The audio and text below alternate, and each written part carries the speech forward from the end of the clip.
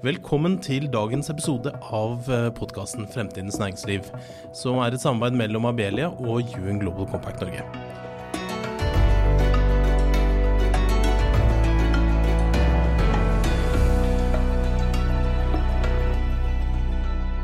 Det jo sånn at når vi snakker om bærekraft, så det gjerne klimautfordringen som overskygger veldig mye annet. Men sosial bærekraft også viktig. Det har dessverre en tendens til å havne litt i andre rekke. Men sosial bærekraft handler jo både om helse og alderdom, utenforskap, hvem som skal delta i arbeidslivet, oppvekst og læring, veldig mange viktige temaer knyttet til den tematikken. Og for å belyse dette i dag så har vi vært så heldige å få besøk av Johan H. Andresen, som styreleder og eier i Ferd, og dypt engasjert i temaet sosialt entreprenørskap.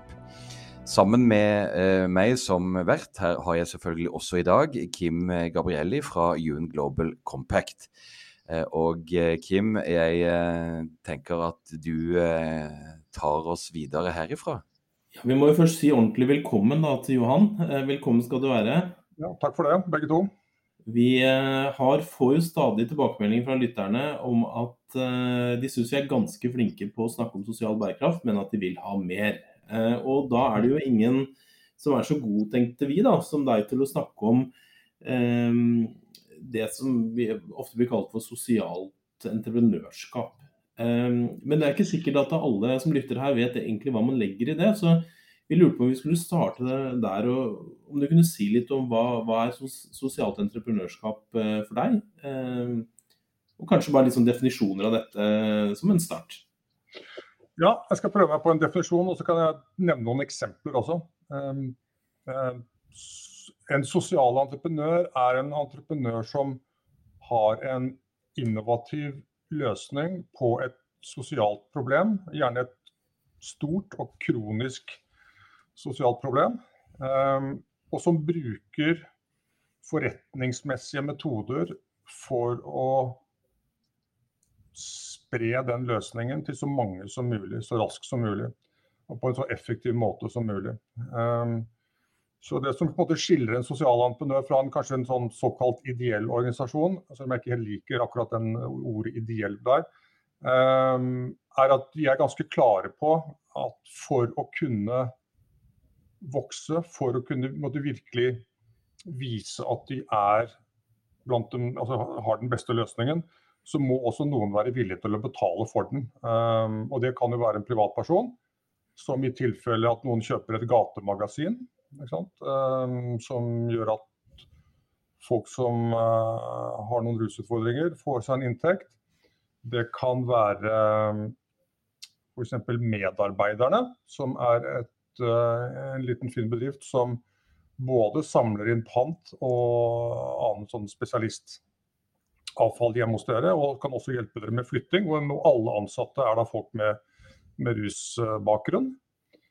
Eller det kan være det offentlige, som i tilfelle Forandringsfabrikken kanskje den som en av de som mest kjent, og det kanskje den som en av de tøffeste, men ikke kanskje akkurat har en forretningsmodell, men som da også kom på statsbudsjettet, fordi de har da vist at de kan gi barn i barnevernet en røst som de fortjente. Og de fikk også inn et nytt, og det liksom, her vi litt over på altså de virkelig gode sosiale entreprenørene, de kan også endre systemet. Altså hvordan folk ser på problemet og menneskene som trenger løsningen, men også rammeverket. Sånn at de har faktisk fått inn et nytt ord i norsk lov. Og det nye ordet så overraskende som kjærlighet. Nå står det i første paragraf i den nye barnevernsloven, så står ordet kjærlighet, at barna har faktisk krav på det. Det skulle på en måte litt være unødvendig å lovfeste, men det viser at hvis man måtte stå på lenge nok, så det mulig å få gjennomslag for det. Her legger jeg vekt på sosialentreprenør, men i mange andre land så vil en sosialentreprenør også bli sett på de som har en løsning på et miljø- eller klimatype problem.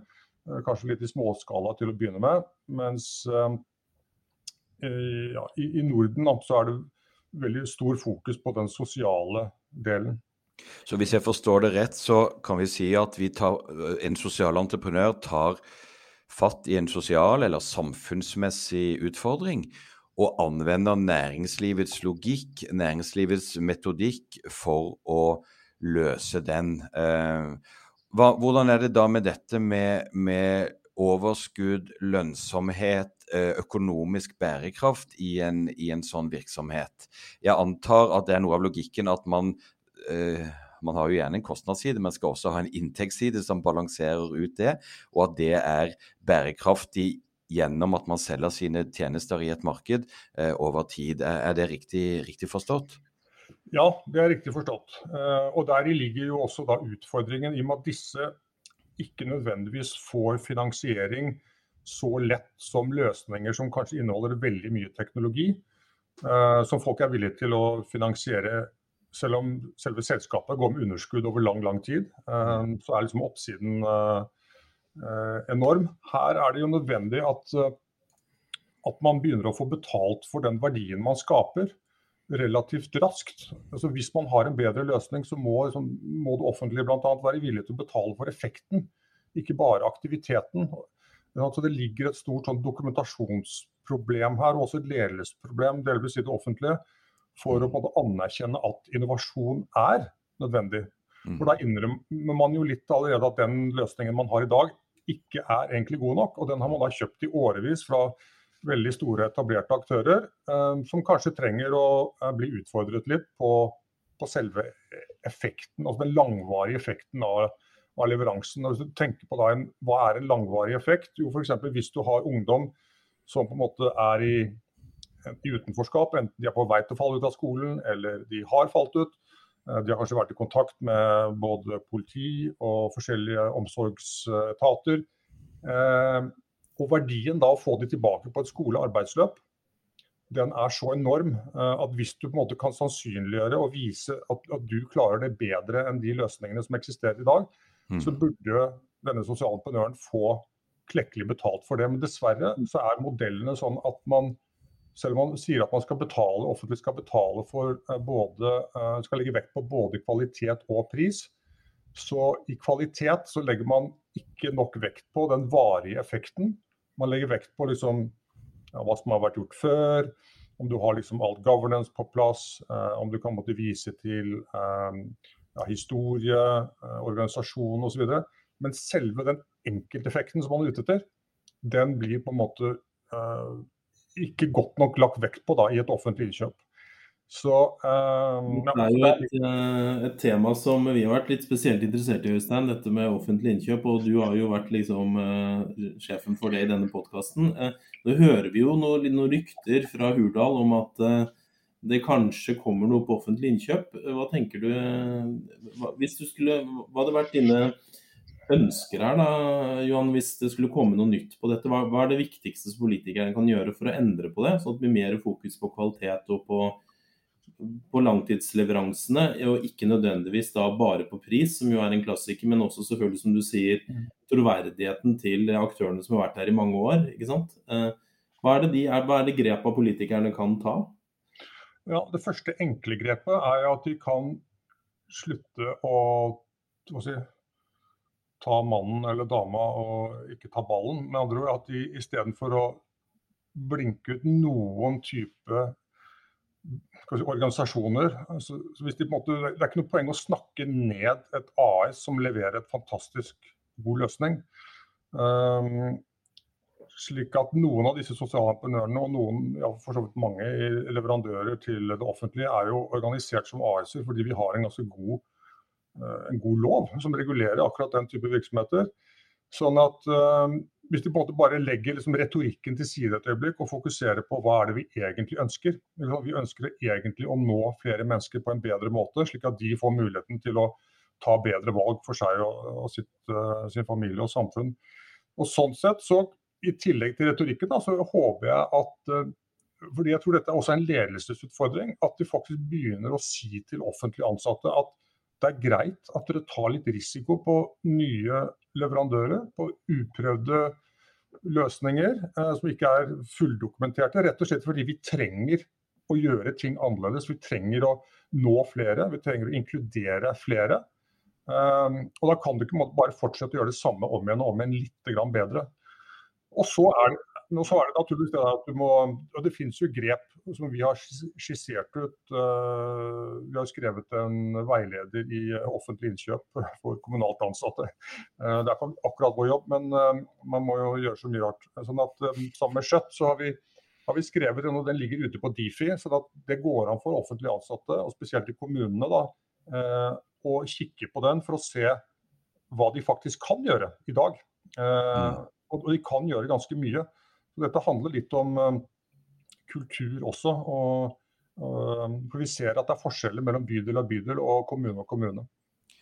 Vi har jo sett at det er, som du er inne på, egentlig en viss politisk vilje til å tenke nytt om kraften i offentlig innkjøp, egentlig helt generelt, altså hvordan de 600 milliardene som brukes hvert år i innkjøp i det offentlige, kan brukes til å utløse innovasjonskraft i private virksomheter, til å skape også nye virksomheter og skalere dem, og det å ta med det ekstra behovet for et innovativt blikk, for å si det sånn, som trengs for å også se mulighetene som ligger i å slippe til sosiale entreprenører. Det synes jo ganske åpenbart. Men hvis jeg også kan da legge inn en sånn utfordring til de sosiale entreprenørene, basert på min egen erfaring som blant annet sosialbyråd i Oslo, så var det jo også en del som henvendte seg til kommunen og presenterte seg som sosiale entreprenører, og så ville de ha en tilgang til en tilskuddspott, altså ha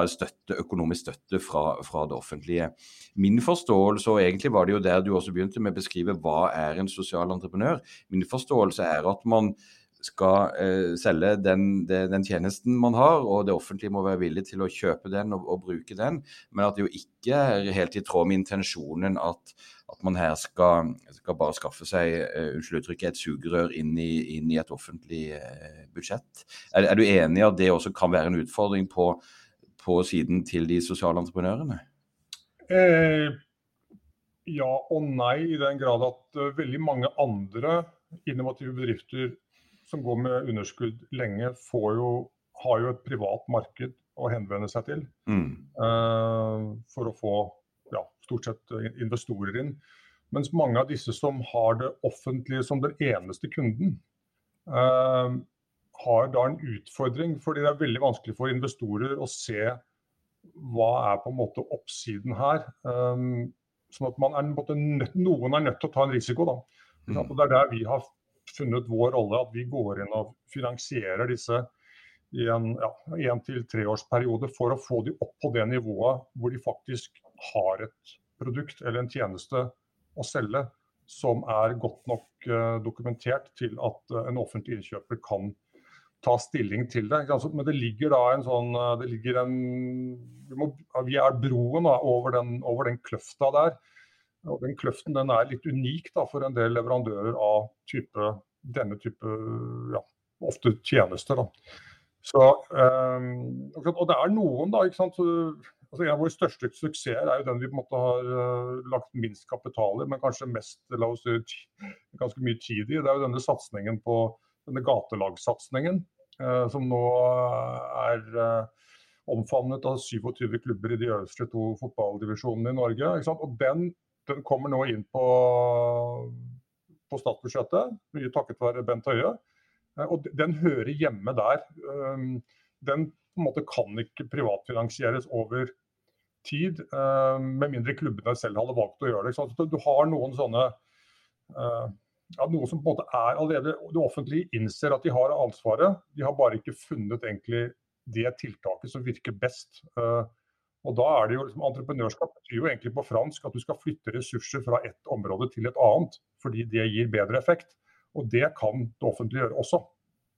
Men jeg har lyst til å ta litt tak i det der, fordi nå er du litt inne på hva noen av de kjennetegnene med bedriftene som dere har i porteføljen. Da.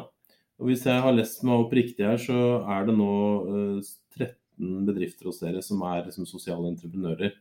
Det er litt interessant å høre hvilke kriterier du på en måte satt. Da. Du har vært inne på noen av dem, men hva er de har til felles? Ja, de har vel nesten ingenting til felles, bortsett fra Ja, de har det til felles, ja. at de havner inn under definisjonen, at de faktisk har en innovativ løsning på et stort problem. Det som de har i felles til tillegg, da, det at vi tror at de i relativt stor grad skalerbare. Altså, vi har faktisk en ambisjon om å spre disse løsningene nasjonalt, og gjerne internasjonalt også. Så sånn sett så vil du se nå kanskje litt større innslag av teknologi i noen av dem. Og det jo på en måte per definisjon mer skalerbart enn rene type tjenester, andre tjenester eller produkter.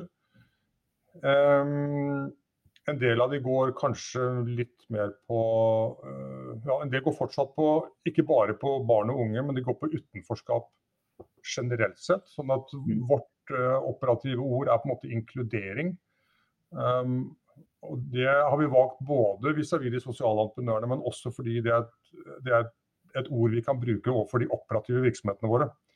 Så de operative virksomhetene forstår hva det vi egentlig holder på med her. Og det utenforskap, det blir på en måte litt komplisert, men å inkludere folk, det skjønner folk stort sett hva går ut på. For der ligger en mulighet. Vi har jo hatt besøk av en av dem i sted. Unicus var jo på besøk hos oss tidligere.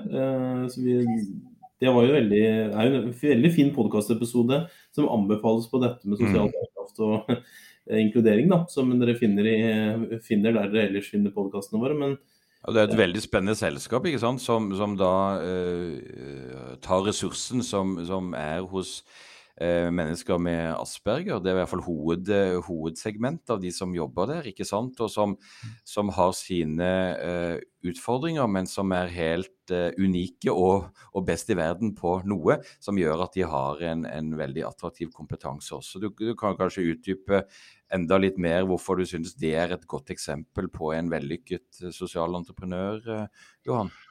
Ja, jeg jo inhabil, eller veldig habil, litt avhengig av hvordan du ser det. I og med at vi største aksjonær i selskapet, og har nå sprettet til 4 byer i Norden. Men altså kjernen her, og det kan vi kanskje snakke om litt senere også, jo egentlig å se etter potensialet, mer enn etter liksom, at disse menneskene på en måte synd på, eller de har visse rettigheter, så de skal vi liksom sette i en hjørne. Mange av disse har jo veldig god utdannelse. De har, som du sier, unike, jeg kaller det superkrefter. Og de har interesser som gjør at de veldig fokuserte og også veldig lojale medarbeidere. Så det der å på en måte anerkjenne at ved noe relativt enkel tilrettelegging, så det mulig å utløse deres potensial. Og de selger jo da til, de har jo alle merkevarene som de fleste vil ha på listen sin. Ikke sant? De har jo alle de store bankene, kraftverkene, Equinor, Statkraft, Hafslund, Nordea, SEB. Så alle som har på en måte stor bruk for både programmering, testing og annen type. Ja, for det mye IT og mye tallknusing i Unicus, det som litt med de tingene? Ja, det ikke så mye tallknusing kanskje, som det på en måte testing og prøving og feiling og utfordring av eksisterende systemer og innkjøring, ikke minst av nye. Så de har jo en genuin interesse for dette, og sånn sett så passer ikke akkurat denne bedriften for alle med samme bakgrunn eller diagnose. Den andre har da kanskje mer interessert i gaming eller i visuelle ting. Men dette jo da dette har jo vist å være en internasjonal god løsning. Den fungerer ikke bare i Norge. Sånn at vi har investeringer i 2 andre sosiale entreprenører med samme strategi i Tyskland og i Nederland. Men dette en litt sånn, og disse konkurrerer jo med andre helt vanlige type konsulentvirksomheter innenfor samme bransje. Men jeg ville jo heller kjøpt fra dem da, enn Accenture, liksom. Jeg mener, eller Multiconsult, eller hvem det nå der ute. Sånn at, Så her det jo muligheter. Nå kan vi kanskje bygge litt etter hvert broen over til resten av næringslivet. Altså, resten av næringslivet kan være innkjøper, akkurat som det offentlige, av en del av tjenestene og produktene fra sosiale entreprenører. Og innimellom så kan de jo legge vekt på S-en. Men det ikke alltid nødvendigvis sikkert at det går på bekostning av noe. Hvis du bruker medarbeideren til å flytte kontoret ditt, så tror jeg de gjør en utmerket jobb på de aller fleste av gjenstandene. Så kan de kanskje trenge litt hjelp med noen kunst eller noen kopimaskiner eller noe, men ellers så går det kjempefint. Det gjør vi ofte. Så det noe med den der holdningen der å spørre etter og tenke seg en gang til i stedet for å trykke på den vanlige leverandørknappen også. Jeg synes det kjempepoeng, så vi skal komme litt tilbake til det, men la oss snakke bitte litt mer om S-en først, altså sosiale utfordringene, samfunnsutfordringene i realiteten. Kan ikke du si litt om din samfunnsanalyse og hvorfor det motiverer deg, og hvorfor du tenker det viktig å ta fatt i disse tingene? Vi har allerede snakket om ord som inkludering og utenforskap, og vi kan dra frem tallene som vi egentlig alle kjenner da, om hvor mange som står utenfor arbeidslivet blant annet. Men si litt om hvorfor du tenker at dette så nødvendig for oss. Ja, hvis vi begynner på toppen da, så det sånn at vi har jo en relativt vel utbygd velferdsstat, men det akkurat som med andre store organisasjoner, de ikke så veldig gode til å være innovative selv. De kjøper innovasjon rett og slett fordi det andre som løper raskere der ute. Så velferdsstaten trenger litt hjelp. Det andre jo at vi ser nå at det et akutt behov for mange typer arbeidskraft, sånn at det å få inn flere av de som allerede der, altså de som allerede på en måte kanskje også utdannet, som på en måte kapable til å steppe inn i en jobb, det en enorm viktig oppgave. Så vi kan på en måte ikke vente på at det offentlige lager flere studieplasser, noe de også må gjøre innen en lang rekke felt, men det å på en måte gjennom for eksempel rekruttering da, altså vi på en måte sånn flinke til å lage sånn kravspekk som skal fylles ut, og alle bokser skal tikkes, og de skal helst overgås mange ganger. Men faktum at mange av de som i dag har ferdigheter som veldig nyttige, spesielt innenfor måte, IT, data, digitalisering, de har ikke alle de formelle kravene på plass. Rett og slett fordi de mer opptatt av andre ting. Sant? De liker gaming, de liker liksom ja, de på en måte kanskje litt, og da bruker jeg ordet nerd med positiv fortegn, for det et positiv fortegn faktisk, det der å være litt fokusert.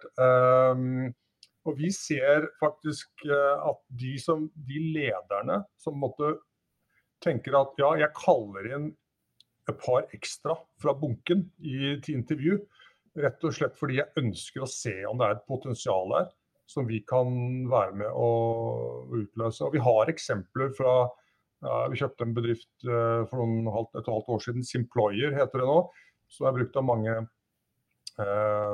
selskaper i Norge, og de inkluderte da en person litt sånn, ikke en tilfeldighet, men det var en som søkte, som da ikke oppfylte nesten noen av de formelle kravene, men som lærte seg programmeringsspråket som var nødvendig i løpet av helgen, og som stilte på intervju mandag morgen og bare blåste av banen.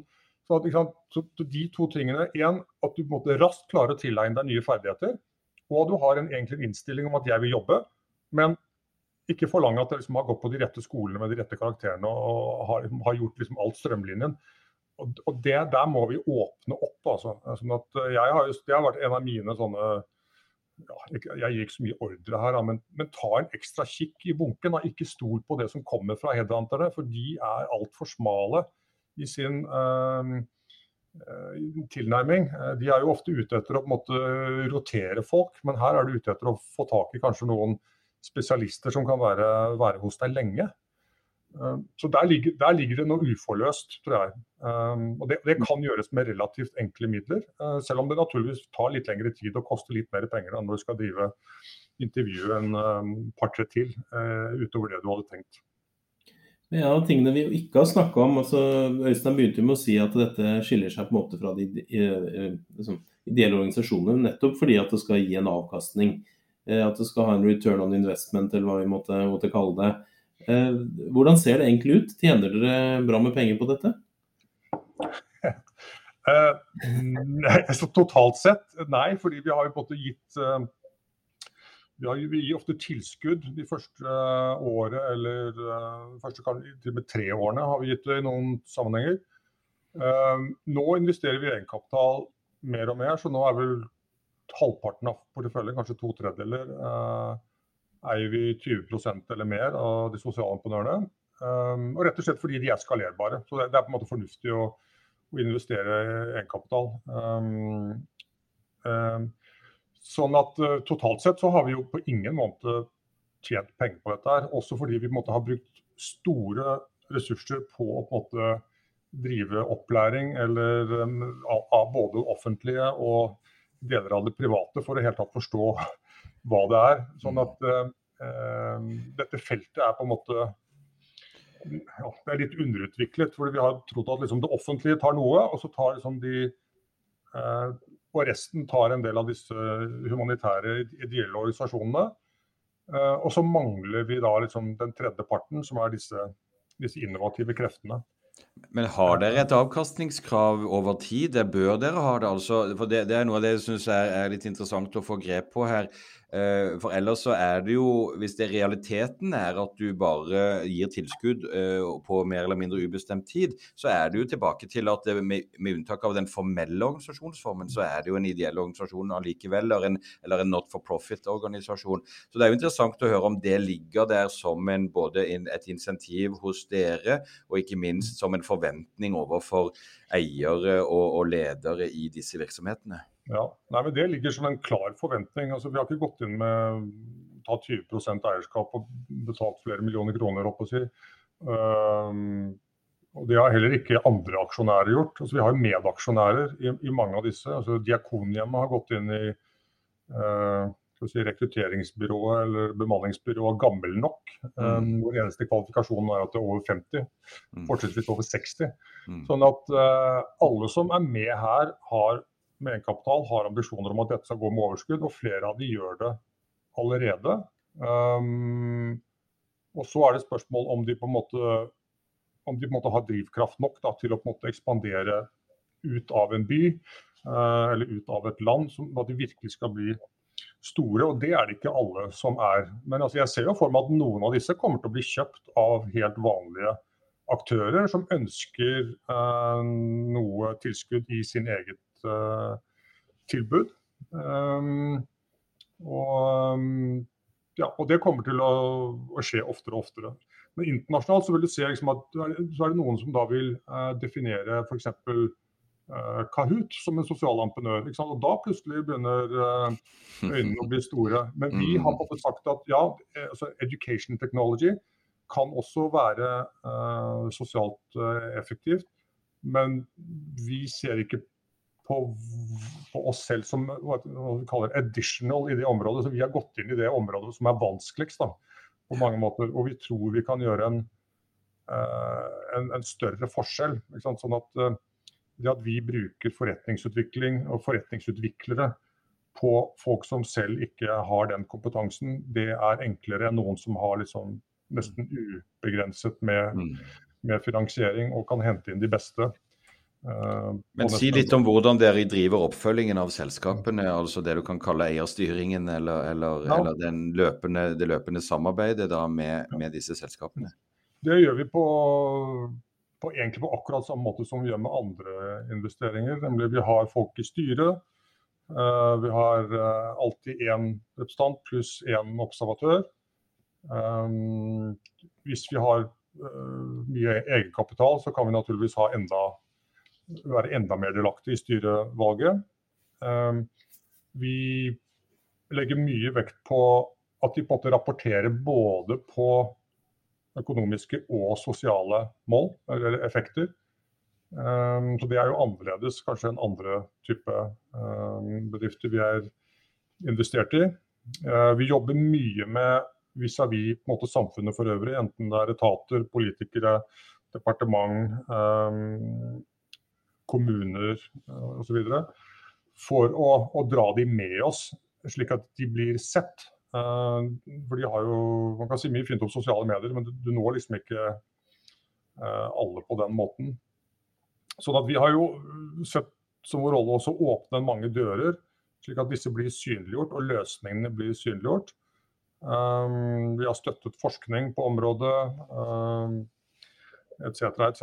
Så vi går jo langt utover det som kanskje som vårt ansvar, men det er jo noe rart med ansvar at når man har funnet ut at man ganske effektiv på å ta det, så må man nesten fortsette på å ta det i en viss grad.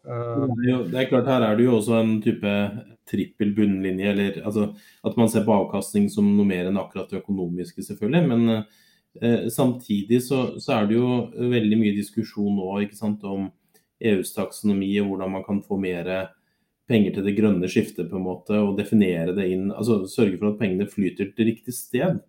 Mens det har jo i taksonomiarbeidet vært mindre, selvfølgelig også fokus på sånn grunnleggende sosiale rettigheter, men hvordan tenker du, hva skal til for å sørge for at det flyter mer kapital mot sosiale entreprenører, eller mot problemstillinger som dere har vært borti, for du har jo vært inne på hvor fantastisk givende det men også hvor krevende det kan være, ikke sant, og at det høres ut som dere tenker har et veldig langsiktig perspektiv og ser for at det vil få en økonomisk avkastning på dette når det skalerer flere av de selskapene etter hvert. Men det liksom, det noen grep som kan gjøres? Trenger vi en taksonomi for det sosiale, for å si det sånn? Ja, det et godt spørsmål. Men altså, vi ser jo at dette jo superlønnsomt for oss, men ikke direkte gjennom de sosiale entreprenørene. Men altså, de siste 5 bedriftene vi har blitt invitert til å investere i, det Tryos, Employer, Nordkart, Fyrst. Alle disse har valgt oss, og ikke fordi vi på en måte alltid betaler best, men fordi de rett og slett liker oss som partnere. De liker det vi gjør, det vi står for, og alle nevner disse engasjementene. Så når Kjetil Try sier at Ferd gullstandarden, så man blir jo litt sånn, oi, det var voldsomt. Men altså, man må jo bare si at folk velger nok sine partnere basert på andre ting enn rene den der salgsprovenyet. Sånn at dette var ikke en ønsket effekt fra oss. Heller så trodde vi at vi på en måte skulle attrahere folk basert på disse engasjementene, men hvis du måtte oppsummere effekten på de 2 områdene, så vil jo de overdøve den finansielle avkastningen fra de sosiale entreprenørene. Så her vel lærdommen at man kan ta ansvar på mange områder. Det behøver jo ikke være det sosiale, det behøver ikke være akkurat utenforskap. Det kan være på klima eller biodiversitet. Så det tror jeg lønnsomt i seg selv. Men det klart at hvis du ser et insentiver, så tror jeg jo mer på det enn jeg tror på straff, holdt jeg på å si da, eller regulering. Men det ikke så lett å lage insentiver på dette her. Det jeg ville gjort var jo på en måte å lage mer insentiver for lærlingeordninger, og utvide den, sånn at den favnet også de som kanskje hadde, ikke falt utenfor, men at det var noen insentiver til å få de tilbake i skoleløpet igjen, og så at det var en plass der for dem. Og der har jo regjeringen faktisk gjort det nå, at du kan på deler av yrkesfagene, at du kan komme ut i praksis mye tidligere. Og det en form for inkludering, rett og slett fordi folk faller ut i det teoretiske løpet, og sånn sett veldig dyre å få tilbake. Så at sånne grep mulig å gjøre, og der det et samspill mellom det offentlige og private, helt klart. Det kan vel være heldigvis da, noen eksempler på at man fra det offentlige side begynner å få øynene opp for potensialet som ligger i å bokstavelig talt inkludere flere. En ting de som, altså innbyggerne i landet vårt som trenger jobb og som trenger noe å gjøre som gir mening, men også da de små og mellomstore bedriftene, enten de hadde jeg sagt, ordinære eller de sosiale entreprenører. Jeg mener å ha fanget opp at dere har et samarbeid med Norad det riktig? Er det i så fall et eksempel på at det offentlige også får øynene opp for det dere holder på med? Ja, nå er jeg litt usikker på om blekket helt tørt akkurat på den avtalen, men det kan nok ha vært omtalt i hvert fall, for vi har hørt noen rykter. Ja, og det handler jo egentlig om jeg kjenner du kjenner en viss utenriksminister som faktisk omtalte dette litt kryptisk da hun la frem revidert for, det var vel i 2020 tror jeg, hvor det for første gang ble avsatt midler for fremtidige utbetalinger fra NORAD, altså fra bistandsorganisasjonen, og det går jo ut på at man egentlig da begynner å betale for resultater og ikke for aktivitet. Og dette dreier seg da om syriske flyktninger i Jordan, som man retter en innsats mot over 4 år, og så gjør man en evaluering, og så vil da investorene kanskje få noe mer tilbake enn de satte inn, hvis resultatene som man håper på. Så det er en måte å konstruere en type innsats som gjør at man kan både eksperimentere kanskje noe mer, uten at staten eller offentlig tar all risiko. Og dette ser vi på i Norge også, der kaller vi det effektkontrakter. Rett og slett for kommunene trenger hjelp, men kanskje ikke har budsjettet enda. Og så kan vi eller andre gå inn og finansiere selve tiltaket, og så måler vi det, og så finnes det en metode da for å få returnert pengene med kanskje litt oppside. Den oppsiden den er liksom ikke tosifret men den kan være 5, i dette tilfellet med denne såkalte refugee impact bond, da, så er vel oppsiden 5% i året. Så det i forhold til risiko, så akkurat på bakken i Jordan, så er det ganske lite. Ja. Men det her er liksom det et eksempel, sånn at vi begynner å tenke litt mer i de baner, og det finnes flere eksempler som vi ikke har vært involvert i, for det finnes masser av bistandspenger og emergency funds, men de endrer faktisk svært lite, fordi de klarer ikke å få folk over i en annen situasjon. De bare sørger for at de liksom ikke forgår, og ikke fryser, og ikke sulter, men de kommer seg liksom ikke videre.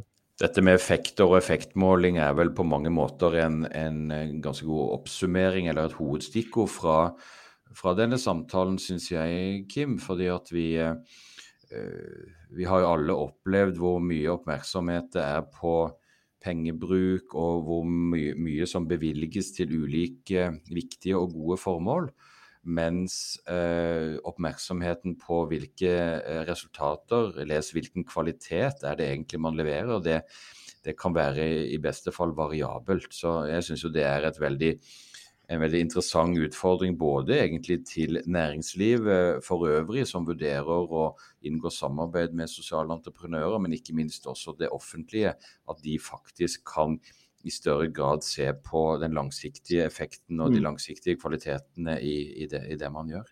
Det tror jeg nok er riktig, samtidig som bistandsfeltet er jo faktisk et av de områdene hvor man har veldig mye dokumentasjon sammenlignet med en god del andre felt, og hvor man har vi som jo begge har jobbet sammen tidligere i UNICEF, og som kommer fra den, så har man jo gjort mye for å vri det rundt. Og jeg husker hvordan Utenriksdepartementet pushet UNICEF globalt også på nettopp ha kopier på effekten og resultatene, og ikke på aktiviteten man skulle gjennomføre. Så, men dette er jo noe alle må jobbe videre med, selvfølgelig hele veien.